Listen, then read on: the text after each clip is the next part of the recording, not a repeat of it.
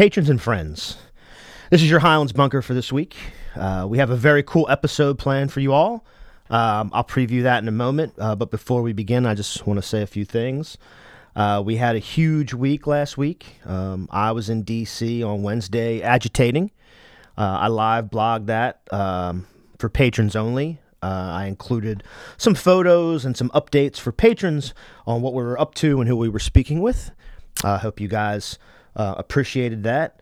We also added a handful of new patrons as well, so that's very dope. Thank you, everybody who has signed up over the last week. Last Thursday, Carl and I did our first remote recording at the Delaware Democratic Black Caucus Debate Watch Party at Chelsea Tavern. We got comment and reaction from the host, Kobe Owens, newly minted council member Chris Johnson, Delaware Women for Inclusion Chair Deb Silverman, activist Josh Whitaker, and a random Trump supporter who wandered downstairs called John. But I think you'll appreciate that. We had actually a mildly interesting conversation. So we'll have highlights of that whole night for you at some point within the next couple of weeks. Tonight, we've arranged something extremely special. By Skype, we're going to have an academic who is a PhD candidate from the City University of New York. He wrote a book called Capital City, the Gentrification and the Real Estate State. Samuel Stein is his name. And then in studio, we're going to have activist and chair of the Coalition to Dismantle the New Jim Crow, Cheyenne Miller. So we're going to basically do sort of a spin through Sam's book, and then we're going to talk about some of the gentrification and real estate issues here in the city and in the state. Hopefully we'll have a nice conversation about the Blight Bill with Cheyenne and with Sam. So look, we added a bunch of new patrons last week. Let's keep that momentum going. I've been telling everybody we're doing better work than WDEL. I think that's true. So we're on Twitter at Highlands Bunker. We're on Patreon at patreon.com/The Highlands Bunker. We're on iTunes. If you search Apple Podcasts, The Highlands Bunker, you can pound the button to subscribe. And we're going to keep doing this. We got a big fall planned. We have another national guest. We have some elected people that are going to be coming in. We're going to have some fun stuff. So we're just going to keep doing it and doing it. So consider a patronage. Left is best. And enjoy this episode.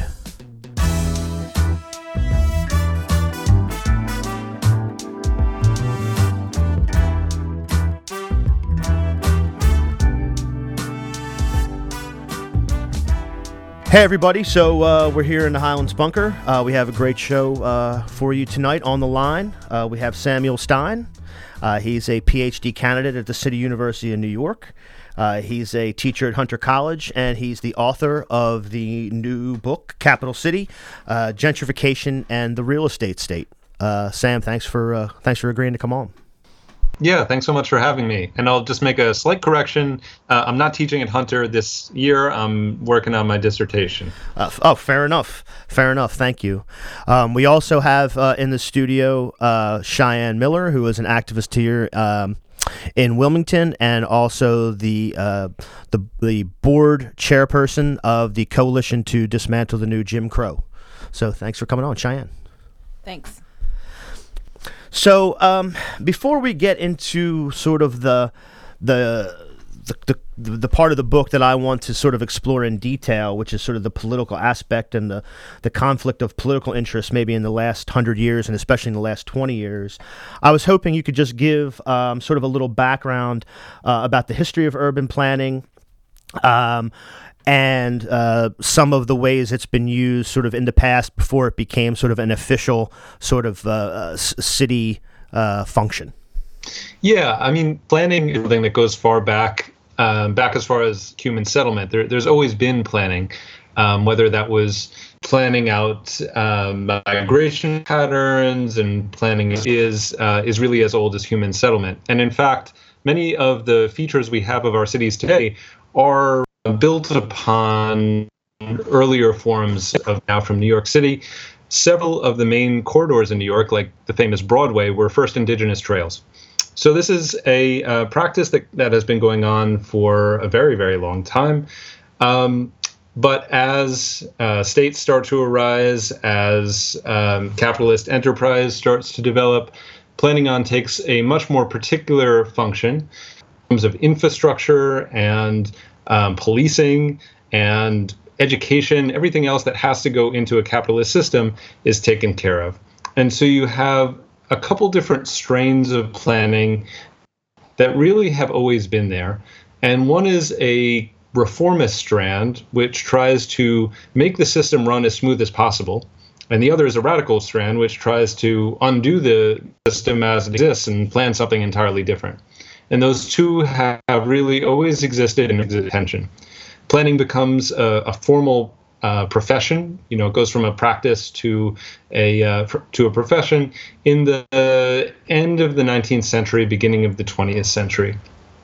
And at that point, you have, again, those competing strands.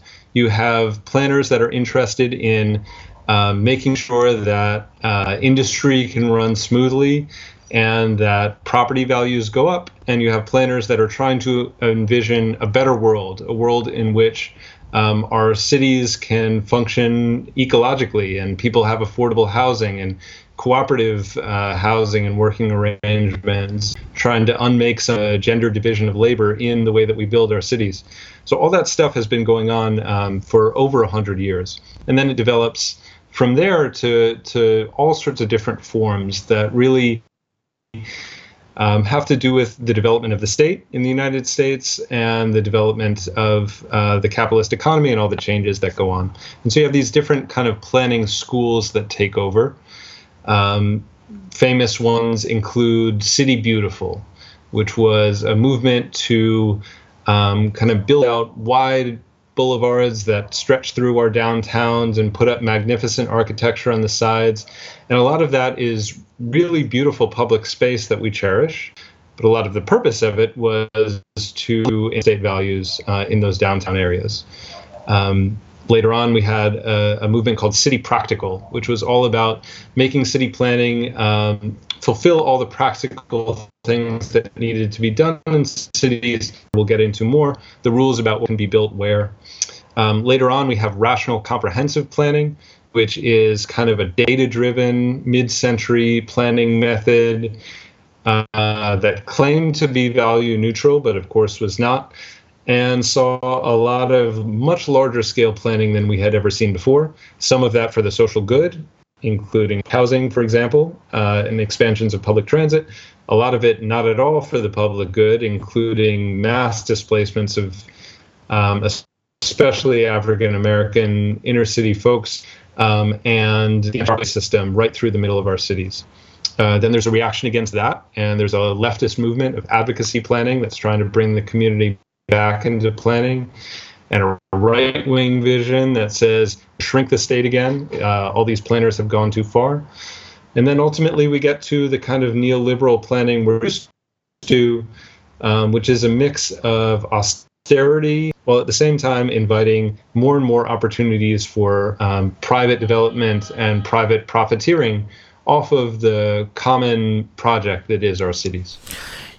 Yeah, I would love to sort of focus on that too, because you make an interesting point in the book about the parallel between what a planner does and really what a wealth manager does, and you sort of look at the commodification of space and the commodification of housing, and sort of how our capitalist structure focuses on those things as a priority, and perhaps then allows sort of the cycle of capital to run through a lot of these neighborhoods. Could you talk a little bit about that? Yeah, I make the point about wealth managers in the introduction to the book, and that's a provocative question that I'm asking. But what I'm saying is cities have become one of the predominant growth strategies for capital. And I lay out a lot of the numbers behind this, but at this point, global real estate is worth $217 trillion with a T, which is 36 times the value of all the gold that's ever been mined anywhere. So this is an incredibly dense concentration of capital, and it represents 60% of the world's hard assets. So 60% of what anyone is invested in that's an actual tangible thing is real estate. And it's not just real estate in general, it's urban real estate, and it's specifically housing. And so all of our housing is caught up in a global financial network that's premised on profit, just like any capitalist enterprise. And so if our cities are supposed to be not just the home of capitalist enterprises, which is the way it sort of worked before, but a capitalist enterprise in and of itself, then urban planners, who in the past have been tasked with, on the one hand, promoting social welfare, and on the other hand, promoting private accumulation, are really tipped in that direction of accumulation. And that's when I think that they become a form of wealth managers. And it's not always intentional. Planners often get into that job because they want to do better than what the market is doing. They want to have more control over the processes as they unfold in our cities. Vast majority of them, I think, would consider themselves at least liberal, and many of them are leftists. But it's hard to do anything in a planning capacity in cities these days if it's not premised on raising property values. And so we get caught in this trap where any good that we want has to be paired with changes that are good for the real estate industry. And what's good for the real estate industry is often not so good for the rest of us if we're renters or if we're heavily indebted mortgage holders.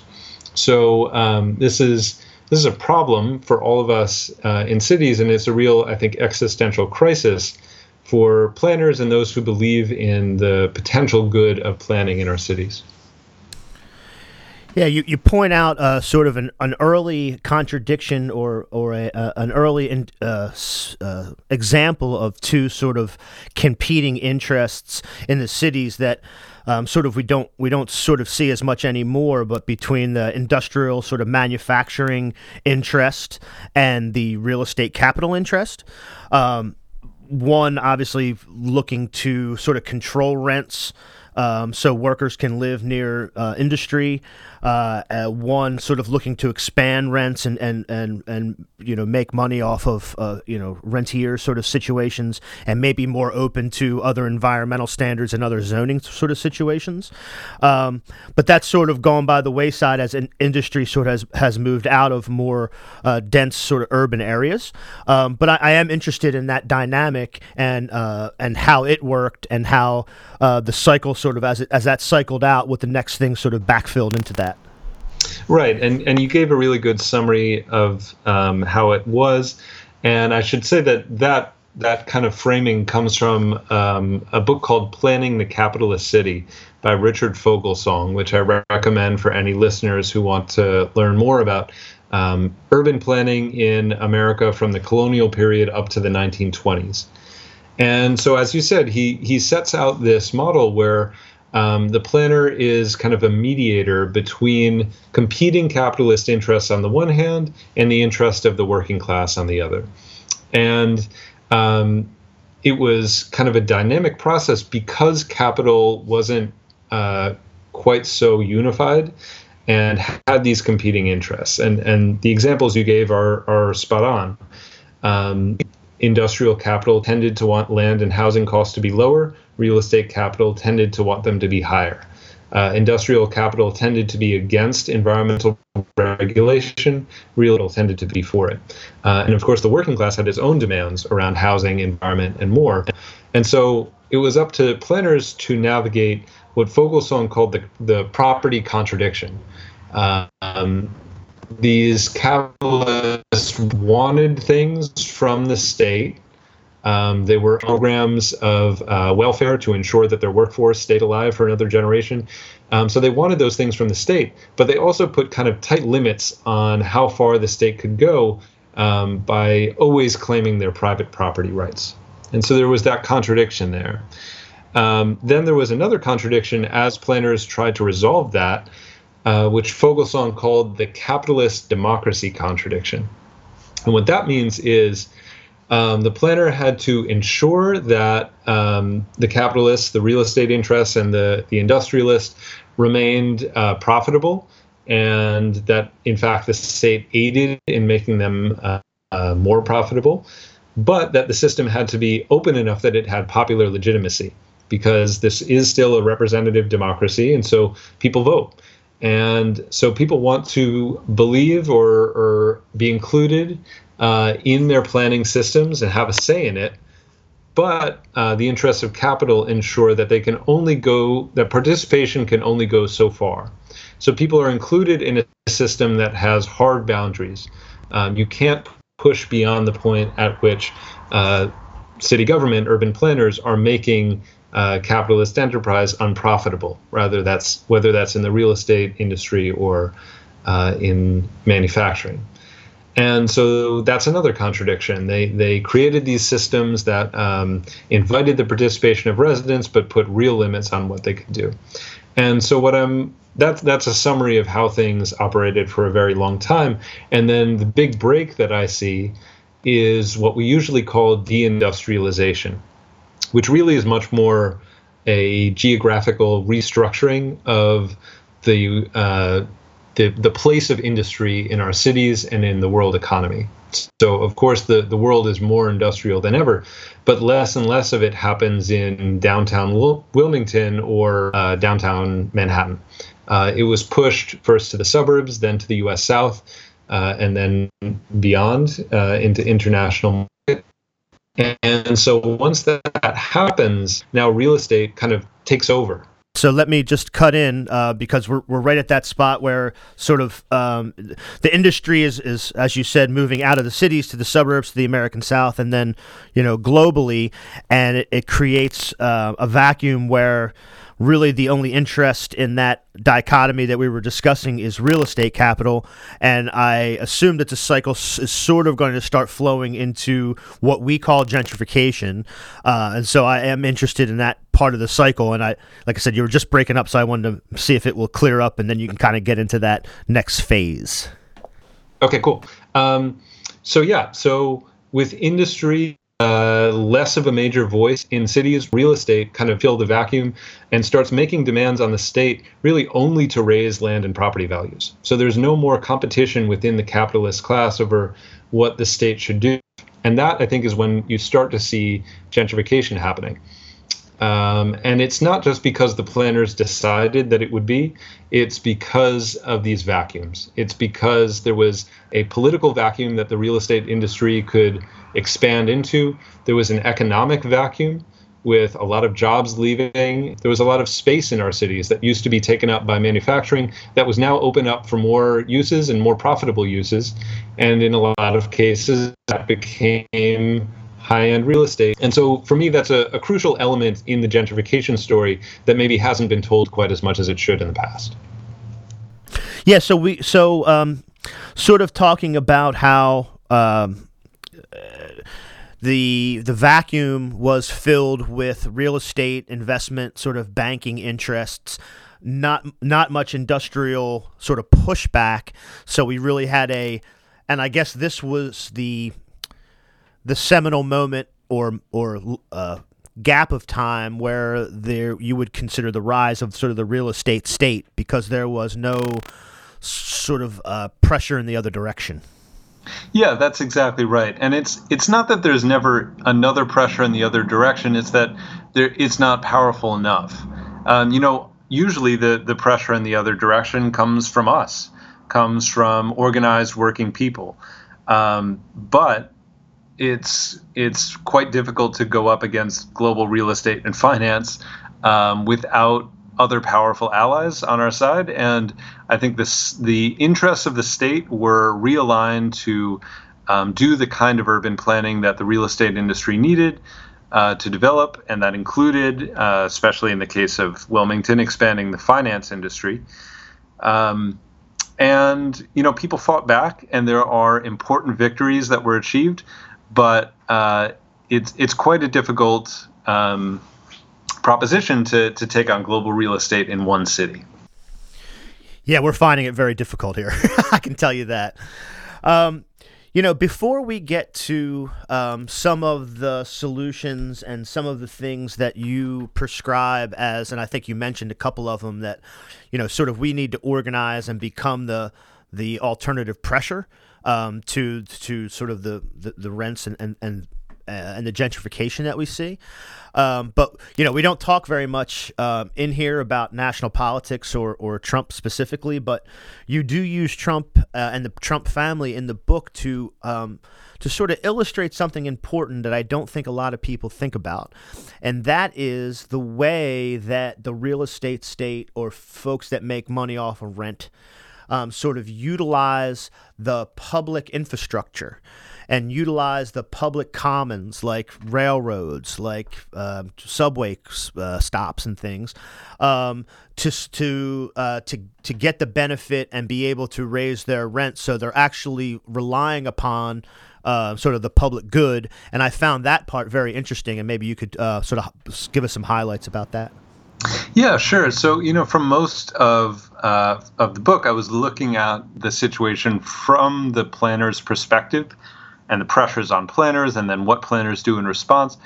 And then it was Inauguration Day, and Trump was coming into office. And I had done a little bit of research on Donald Trump and his father and where their wealth had come from. But it really struck me that family is a pretty perfect example of the flip side of everything I had been writing, that it's the private side of planning history in the sense of this family, 3 generations, that took advantage of everything that planners were doing in order to build their own personal generational wealth.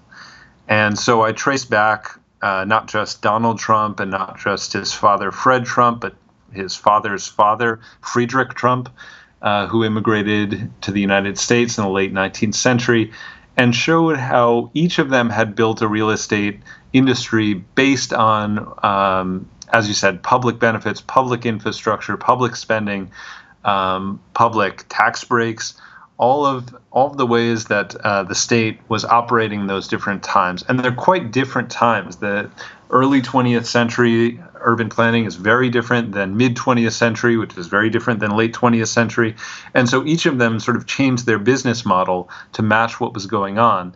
But there are some through lines which include, as we said, making a lot of money off of public investment, convincing politicians to change their plans to meet the family's needs, a deep level of racism and taking advantage of the structural racism of the U.S. land and real estate economy, and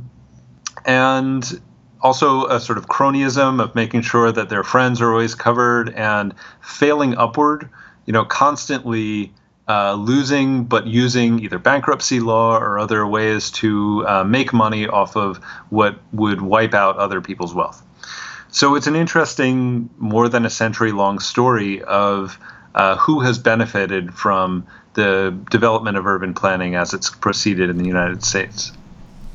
Yeah, I just wanted to read one small excerpt because I highlighted it, and we have another, and this is probably not necessarily unique to Wilmington, but you write here about the so-called urban renewal, and you said it was rational planners who enacted so-called urban renewal plans in cities across the country, which displaced hundreds of thousands of people by demolishing long-standing working-class and industrial neighborhoods and replacing them with highways and high-rise residential and office towers.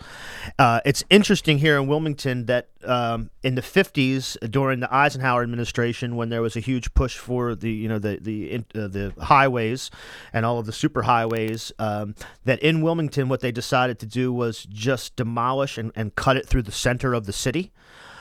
So there was a neighborhood that was completely destroyed.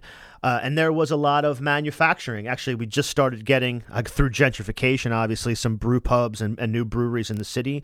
But the last industrial breweries actually closed in the 40s or post-war because they just dug a huge trench through the middle of the city to build, a superhighway through there. And it was very interesting. And when I read that, I realized, this is probably not a unique sort of situation for us.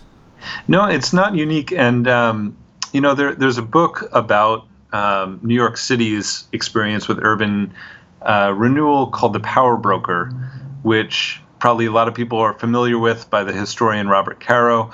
It's an excellent 1,000 pages, and it really highlights the role of one guy, Robert Moses.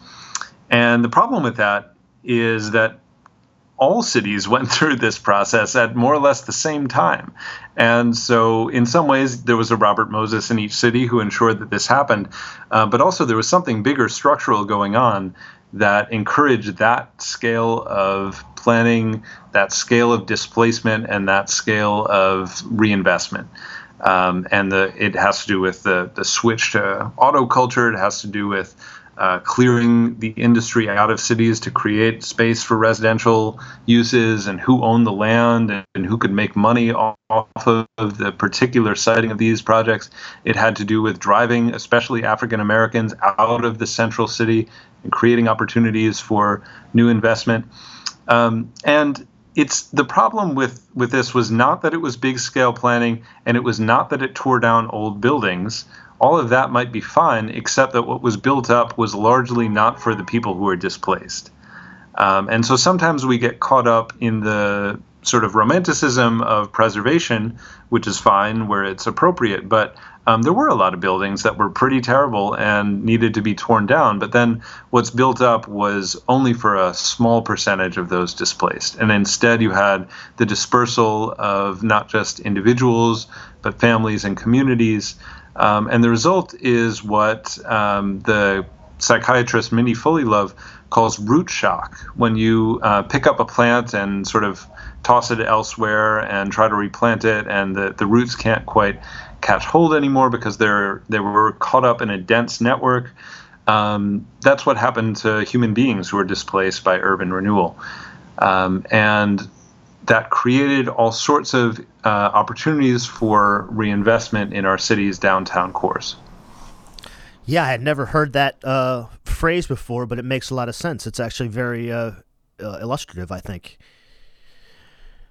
I want to bring in Cheyenne because as we start to talk about sort of unmasking the real estate state and some of the things that we need to do to continue to apply pressure against sort of the cycling back in of real estate capital, we have specifically in the city a blight bill that's being considered by our city council, which ostensibly will create a system where there is more sort of punitive measures on landlords and landowners for blighted properties, for renters whose properties are not adequate for them to stay in, and things like that, and nuisance properties.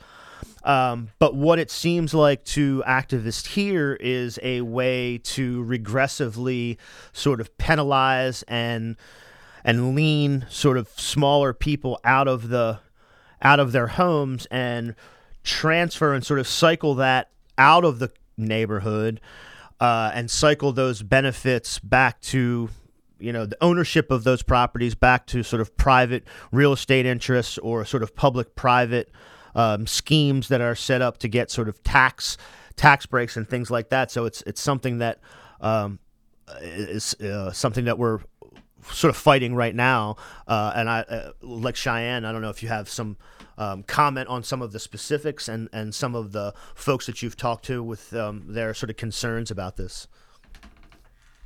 Yeah. And to clarify, the big thing that we've been talking about around this blight bill, it's been happening for about 2 years now in the city. Right now it's called Ordinance 19026. And this bill has changed over the last 2 years due to a lot of community feedback, a community outrage at what the bill could be doing. So at one point, and this isn't too long ago, maybe around, I want to say in May of this year, actually, the bill actually allowed for there to be fines placed on owner-occupied homes. So these are the homeowners that live in their home, not like a landlord, and renters, for fines to go to them if they were having a code violation. And we're talking about code violations. These could be anything from chip paint on the outside of your house, some bricks sticking out, to mold in your house and other safety issues. And these fines were going to be applied in a way that honestly would have hurt people who didn't have the financial means. When people heard about this, obviously a lot of people were outraged and were like, the city can't do this. And the bill has made some changes over the last 2 years and over the last year specifically. And in May, they kind of shifted the bill around a little bit more. Now it's a 140-page bill with a lot of versions of it. And it is one of those bills where no normal person would sit down and read it. But essentially, I really want to give an idea of what this bill can do to the city and what the intention of it really was. So like if you talk to the city, they'll likely tell you, and when I say the city, I'm talking about city council, some city council members, the sponsor of the bill, Bud Friel, and maybe Mayor Perzicki. If you talk to them, they'll really talk about the intention around this bill is laudable, right? Everyone would be excited and happy to hear about it because no one wants to live around blighted, vacant buildings that have people running in and out of them that pose safety risk to people. And it just makes your neighborhood not look great. And it also makes it so that essentially some of us who own homes have to deal with lowered property values. These are all things that most people agree with. Same thing for those landlords that aren't taking care of their properties, landlords that are letting renters live in squalor. Those are all issues that we all can agree upon.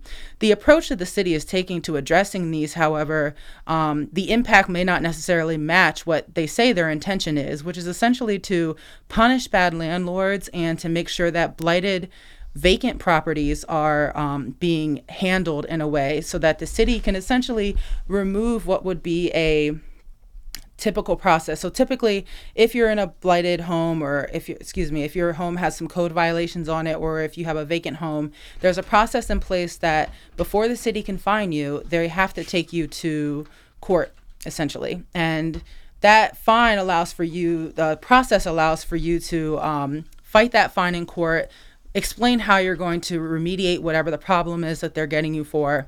And they want to remove that process right now. So they call it basically decriminalizing that process.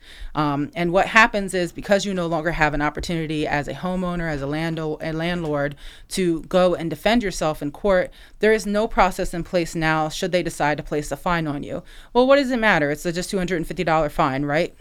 Doesn't really matter. In some cases, it can be $250. In some cases, it can be more.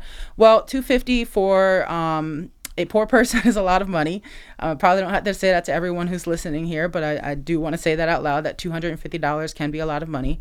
Second, the opportunity that you get in a court to explain what the problem is, that you can't fix a $500 problem in your home, a $500 code violation in 30 days, because it could take you 30 days just to get a hold of a contractor, let alone 30 days to come up with the money. That is one of the things that you need, a process to be able to defend yourself. So the thing I really want to point out is that essentially what this bill does is it makes it easier for the state to take properties and put them up for sheriff's sale. And the last thing we want is for the for the city to be able to continue to take properties and put them up for sheriff's sale for properties that are blighted, vacant, all those things we understand are issues. But there has to be a different way of approaching this because the people who are going to be mostly impacted by some of these seizures will very likely be people who are poor, people who are Black, people who are brown. Yeah, and I know, Sam, you've discussed, I read in the book, and I've seen you speak in other contexts about the way that zoning, upzoning and downzoning, and not only just that, but different rules, about different administrative rules and the enforcement of those rules, how that can be levers just to use to do a lot of things that there are interests that need to be done. Sure. And I just want to say real quick that there's also a pretty bad history in this country with the word blight, and that it's often had the loosest of definitions. And again, Mindy Foley-Love, the psychiatrist who used the term root shock, I think her definition of blight is that's yours and I want that, or something like that. Like it's been so loosely used as to claim any kind of property that either the state wants to seize for eminent domain, or quite often private interests want to buy up, but they can't buy directly, and so they need the state as an intermediary. So there's a long history with that. Now, in terms of zoning and other kinds of regulations, we're in this time when, again, so much money is invested in real estate that we might want to have neutral or technical discussions about density and zoning and kind of the ideal built form. But there's always somebody making a lot of money off of any kind of change that we make, and we have to be quite aware of that. And until we make that not the case, by moving toward decommodifying housing and decommodifying land, and moving toward alternative forms of ownership, any kind of change we make is going to be filtered through that lens.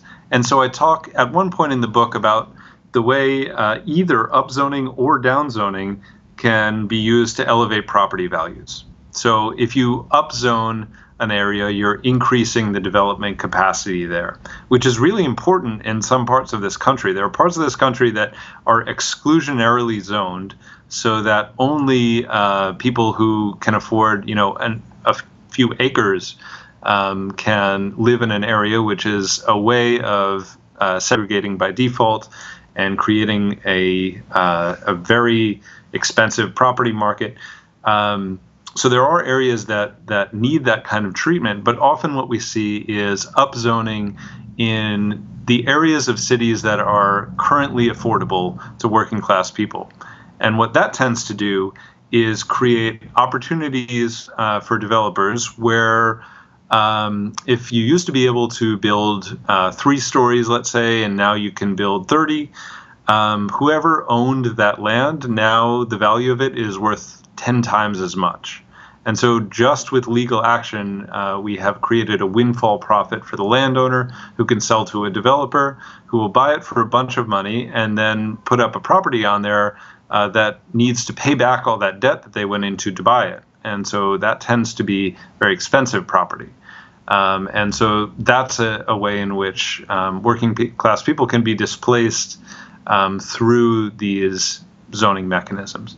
You can also have situations where you have a downzoning or reducing the development capacity, which can also increase property values. So if you used to be able to build 5 stories in an area and we downzone and now you can only build 2 stories, all the 5-story properties in that area are going to be worth a whole lot of money, because if they were torn down and replaced, they'd have to be replaced with something smaller.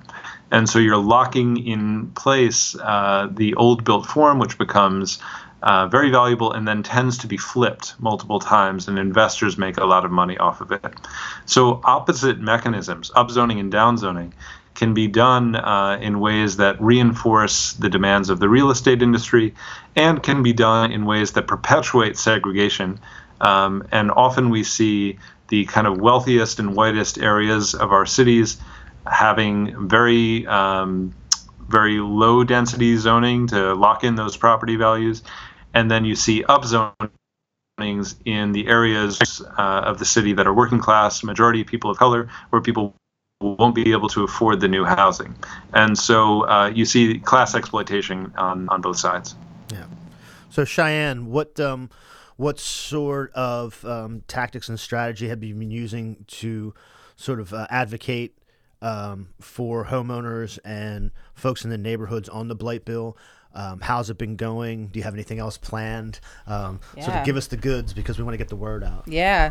So the biggest advocacy that's been happening around 19026 has been really some door knocking and just getting people who live in the city, people who live in any part of the city, aware of the fact that this is happening. So everyone always thinks, well, I'm not a homeowner, it shouldn't matter to me.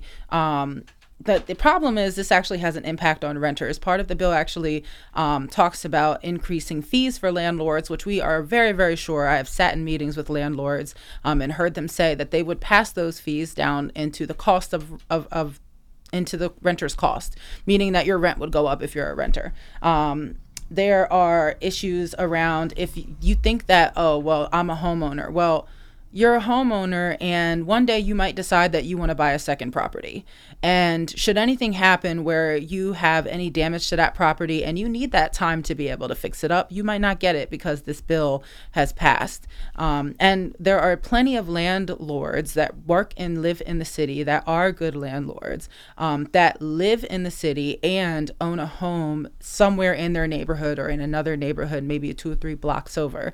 And these landlords would also be impacted. So what we've been doing is trying to get everybody to understand that awareness of this issue is important.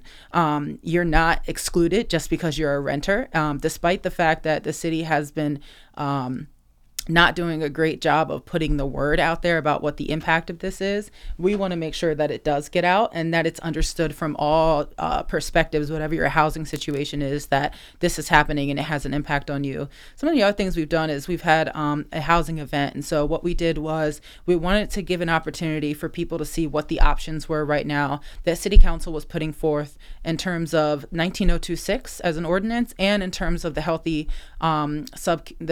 community subcommittee. And that's a subcommittee that was authorized through the Urban Development Committee within City Council, that is essentially hoping to pull together more stakeholders. So we're talking about housing advocates, we're talking about community advocates like myself, renters, landlords, and homeowners into the same space so we can talk about, well, how are we really going to address the issue of blighted properties, vacant properties, of housing conditions in the city in a way that gives a bigger voice to the communities that don't often get to have a voice. And so we were able to have different members of City Council, both for and against the bill, able to show up and talk through it. And that was a really great event because we had some unexpected guests that we had invited that said they weren't going to come and did come, like Bud Friel. We had Michelle Harley show up as well. We didn't know that she was coming at all. And we had some even City Council members sitting in the audience that we have appreciation for. And so it was a big deal because it allowed for us to get a chance for the voice of the community also to be heard. A lot of that conversation had a chance for members that actually live in the community to stand up and voice what were their concerns, what do they want to see addressed by the bills, what do they want to see addressed by 19026, what edits do they want to see to the bills, and to be able to sort of get an idea of what the positions were of City Council members. The other thing that we've been doing is a lot of flyering and Facebook posting, and really what we've been trying to get people to do is come out and do that with us. So share what we've put on Facebook through the Wilmington Neighborhoods Coalition, through Coalition to Dismantle the New Jim Crow, sharing what we put out in terms of flyers, in terms of our requests for amendments to the bill, so the bill can be at least a little bit less harmful in terms of its impact. And to talk a little bit about those amendments, if I can talk a little bit about those amendments, really, I've sat in 3 of the 4 of the mayor's community conversations that he put up about this bill. He held those across the city, and I was able to attend about 3 out of 4 of those. And essentially the conversation, in my opinion, went as follows. The city has a lot of ugly, blighted properties. Renters are not always treated well, and renters are also the culprits in some cases. And we want to get bad landlords. And the process that we have in place right now is not working to help us get bad landlords. We need to decriminalize this process so that we're essentially allowed to forego any form of independent oversight, apply these fines, make them into first priority liens so that we can take these homes faster, so that we can get them off the vacant property list and get them off of any of a code violation list or anything like that. And when I sat in these meetings, I asked 3 times to the mayor, hey, will you take the time to listen to the community about the concerns they have to this bill and advocate with us to make some amendments to this bill? And every single time I asked if he would at least listen and help us to work together to make amendments to the bill, he either said no, or he said, oh, that's not my job. I'm not the bill writer. I was very surprised that I wasn't able to get kind of like, of course, I'd love to sit down and have a conversation with you and the sponsor and discuss it. But at the same time, I also know that, sort of what Sam was alluding to was like, I am not rich and I am not a banker in the city or a real estate person in the city. And so why would you sit down with someone like me to discuss something that's going to have a huge impact on almost everyone in the city? And so my thing was, I felt like that was a big no. And so I reached out instead with my colleagues. I reached out to Bud Friel, who's the sponsor of the bill. And Bud seemed a little bit more open to hearing about some of these amendments. And I'm going to sit down with the mayor later and sit down with Bud hopefully at some point and be able to talk more about some of the amendments we're asking. But essentially, generally what we're asking for with these amendments is we want to see a better addressing of how we're going to have a process in place so that people have the ability to contest these fines before they become first priority liens. We want to make sure that there is a lot more community input when it comes to actually how we're talking about how we're going to make our cities safer, how we're going to make our cities cleaner.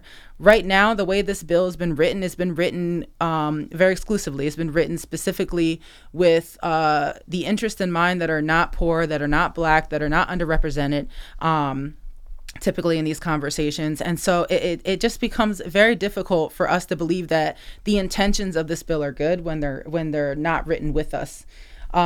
We want to make sure that, if L&I is going to go around actually sticking fines on people, that they're going to do it fairly, right? L&I should probably be focusing on landlords that really are hurting our community, landlords that really are basically making it so that renters aren't going to be able to live in great conditions and healthy conditions. We right now aren't able to collect on fees that we have currently, fees that we've been placing in place currently, and they'll say that's because of the long process it takes in terms of the court process. But I'd say, well, if I get due process before you come and give me a fine or a fee, before you have the ability to take my home, it's probably fair for me to get due process during any of this. And so while it's understood that there needs to be an improvement in the way that we're addressing issues with landlords, issues with housing, issues with vacants, we also need to respect the fact that we can't do it through this very punitive process that all it wants to do is provide more fines, provide more fees. And so if you're out there and you're willing to talk to anyone that's from City Council, specifically if you're willing to talk to Bud Friel, what we're asking is that take into consideration some of our amendments. Take into consideration all of the amendments that we're putting out there. We want to make sure that this bill is going to have a better impact on the city than it will have if it's passed as is. And if those amendments can't be passed, then don't pass this bill. Very simply put, do not pass the bill because this bill is going to do a lot more harm than good. Sam, one last question for you. This brings up some of the tactics and some of the strategies that are being used to sort of lobby and counterbalance this. What sort of other trends and tactics have you identified? And you talk about some in the book, politically and otherwise, that some folks are using, like rent control, for example, and other sort of other organizing that people have been using, similar to what Cheyenne is discussing, to sort of fight back against some of this stuff. Yeah, it's important that I'm showing just how big the problem is, but not to then throw up our hands and say it's too big to do anything about.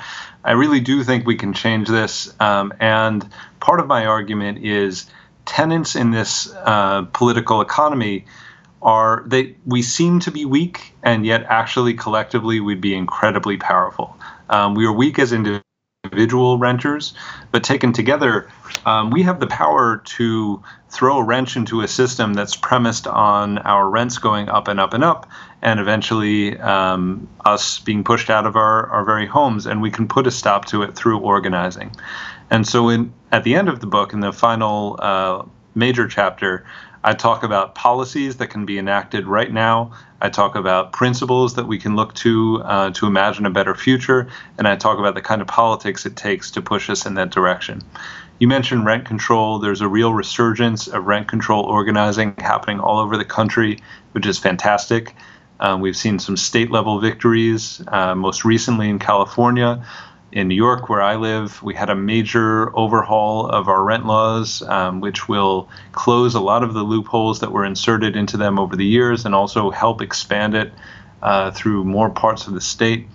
And that's really important because it takes away the landlord's power to arbitrarily raise your rent because of something else that's happening, right? So because they simply want more money is the most common reason, but also because some sort of public improvement has been made.